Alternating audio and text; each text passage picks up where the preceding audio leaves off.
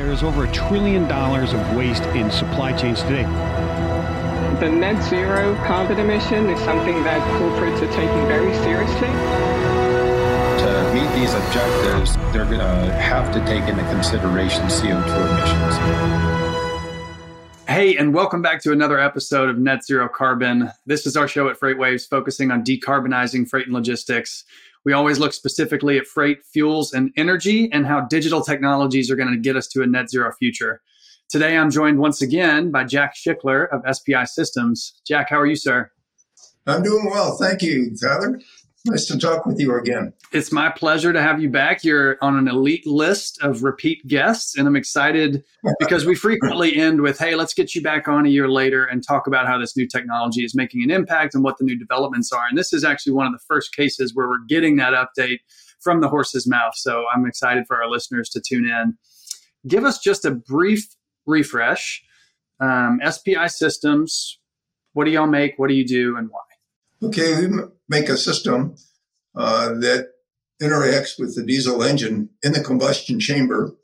You see behind me that rendition of a cylinder of a diesel. Our focus is on combustion and what it takes to have clean combustion, which results in reduced emissions and better fuel economy.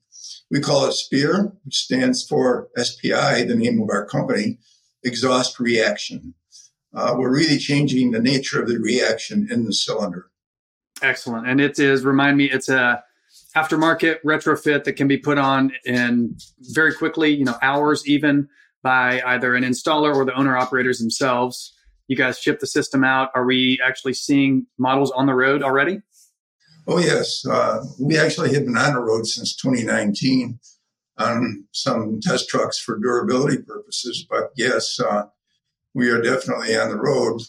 The nice part about this is when you and I talked last time, you talked about the tail, and that is the existing truck market, of which there are about 66 million out there.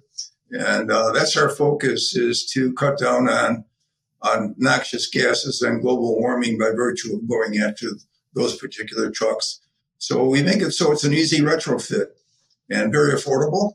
Anybody can put it on. It's got to be a catalyzed system, 2010 or higher in terms of model year. But pretty much any diesel truck can use it. Absolutely. In 2010, for listeners who may not be aware, that was one of our most recent, heavy duty emissions regulations coming out. And that's why we see 2010 models have a lot of aftermarket treatments or, diesel exhaust, things like that to reduce tailpipe emissions. When we start thinking about future regulations, I know that's front and center for what you guys are targeting, especially for that long tail. How are owner operators today planning to meet regulations that are just, sounds like 4 years, but it'll be here tomorrow, I know, for most of these fleets. So talk about that pain point for a lot of fleets and how they're planning, what their options are to meet those, more stringent regulations.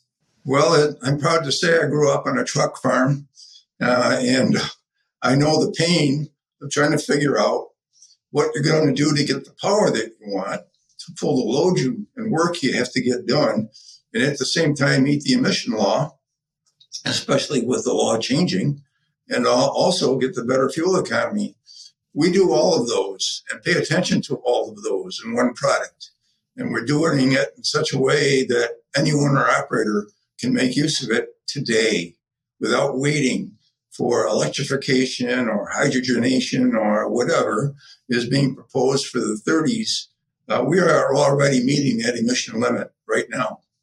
That's great to hear. And that's a good point, and something we talk about on this show pretty regularly is what are the disruptive technologies, right? I've spent a lot of time working with low carbon fuel manufacturers and producers of drop-in hydrocarbons, and we talk electrification and hydrogen, but you're right. And we said it on our last episode. There's a lot of trucks on the road and they have a long life, and they're going to have a long life after those years too. So how do we think about making sure we don't leave behind a lot of the existing installed base of engines and technologies? So your system seems like it's ready-made for that. Talk a little bit about, which specific regulate, are we targeting NOx? Are we targeting CO2? Is it everything? Give us some of the benefits. Well, the big hitter, of course, from an EPA standpoint is NOx. We're going after that very, very strongly. Fuel economy, of course, cuts down on CO2. The better fuel economy you have, the less CO2. And what we have done is go back to say, okay, what is NOx? NOx is not a gas. It's actually two gases. And we studied with a dynamometer exactly what gas we improve.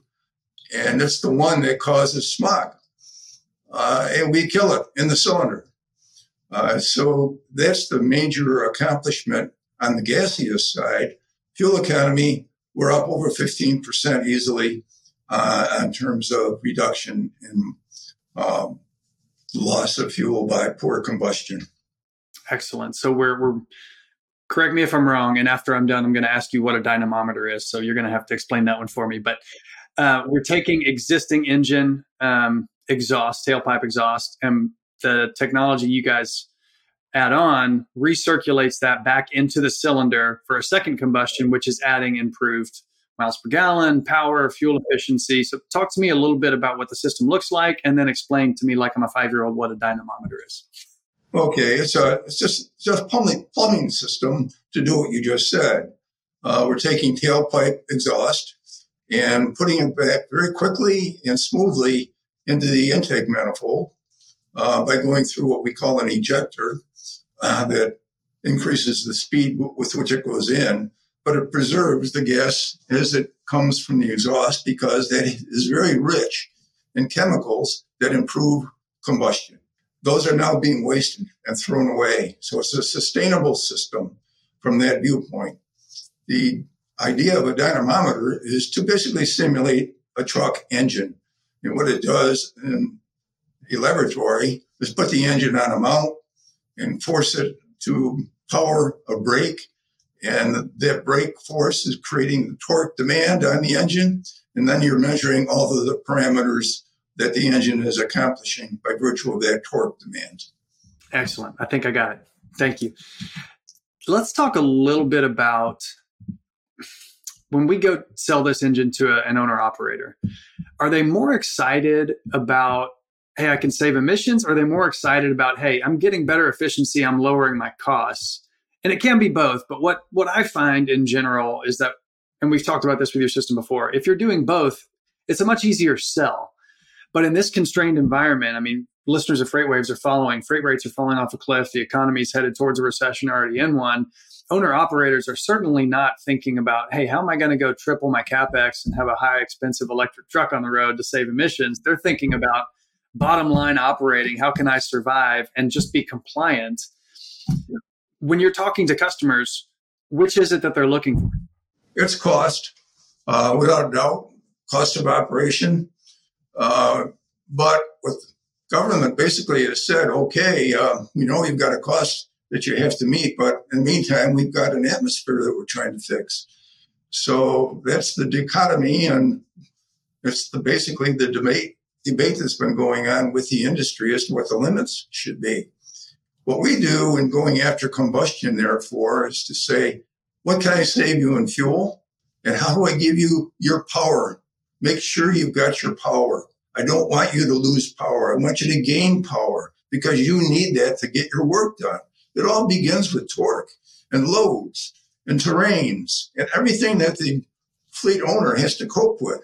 So that's where we start. We say, okay, here's what you're going to get from this. Here's the added horsepower. Here's the added torque.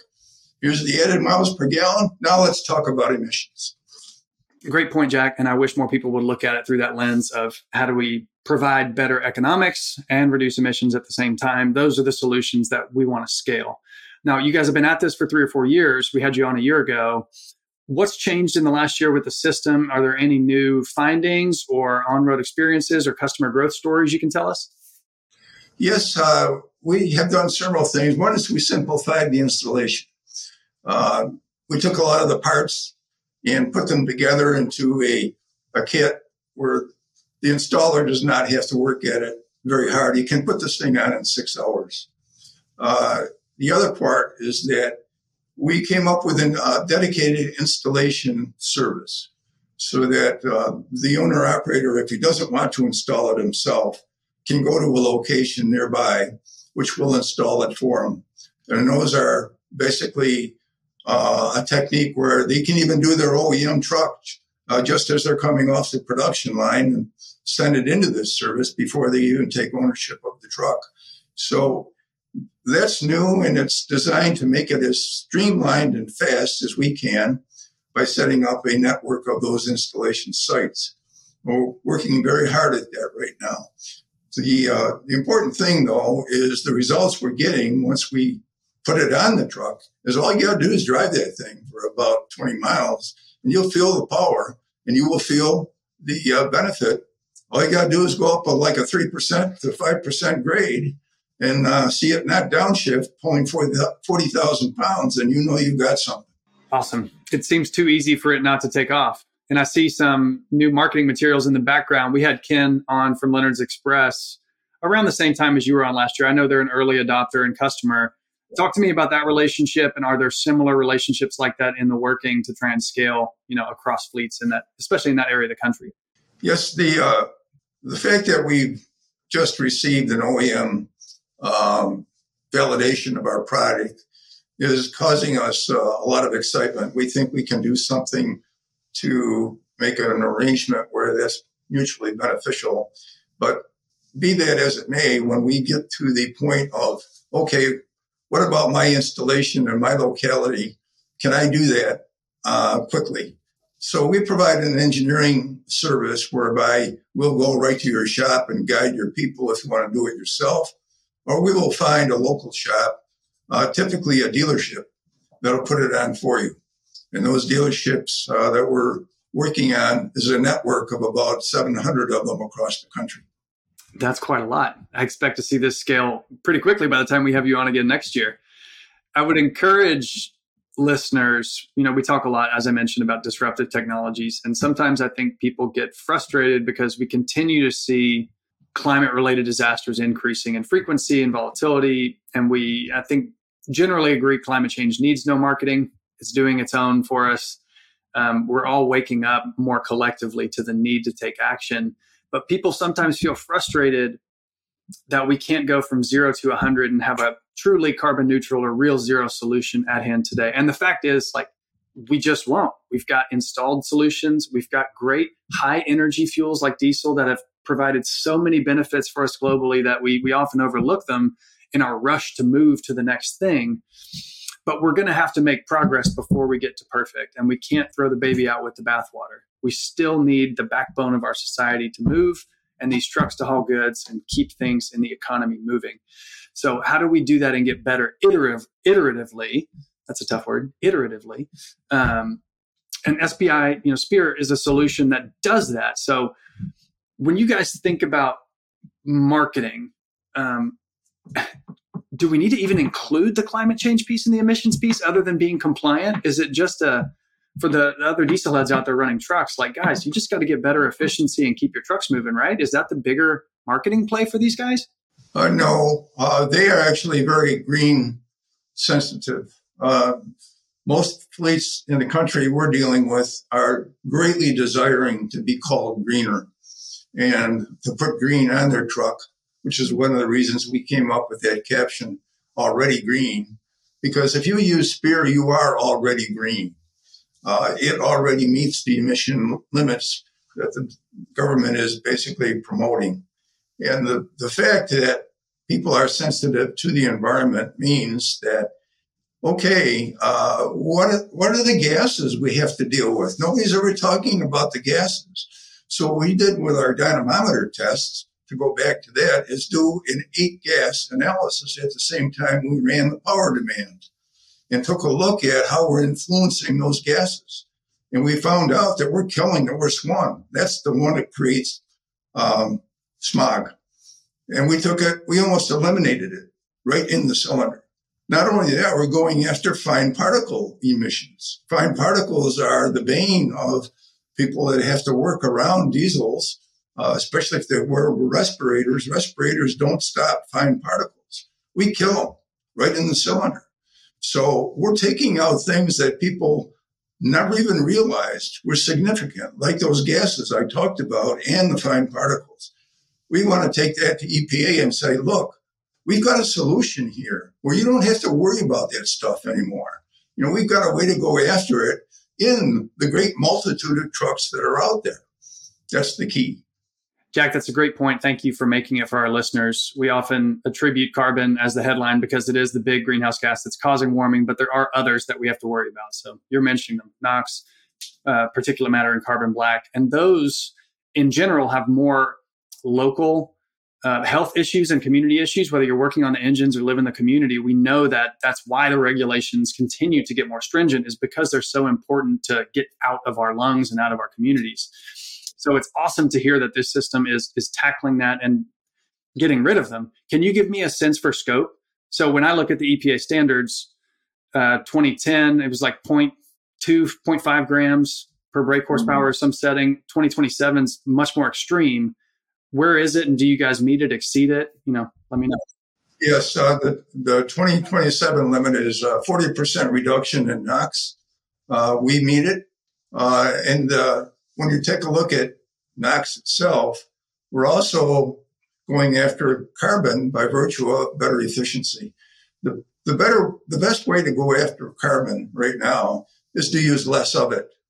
And by going after the fuel economy the way we are, we're cutting down on CO2.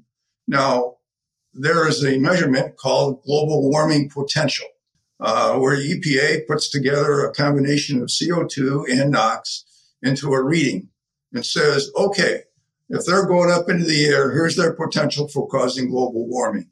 We cut that number by 18%.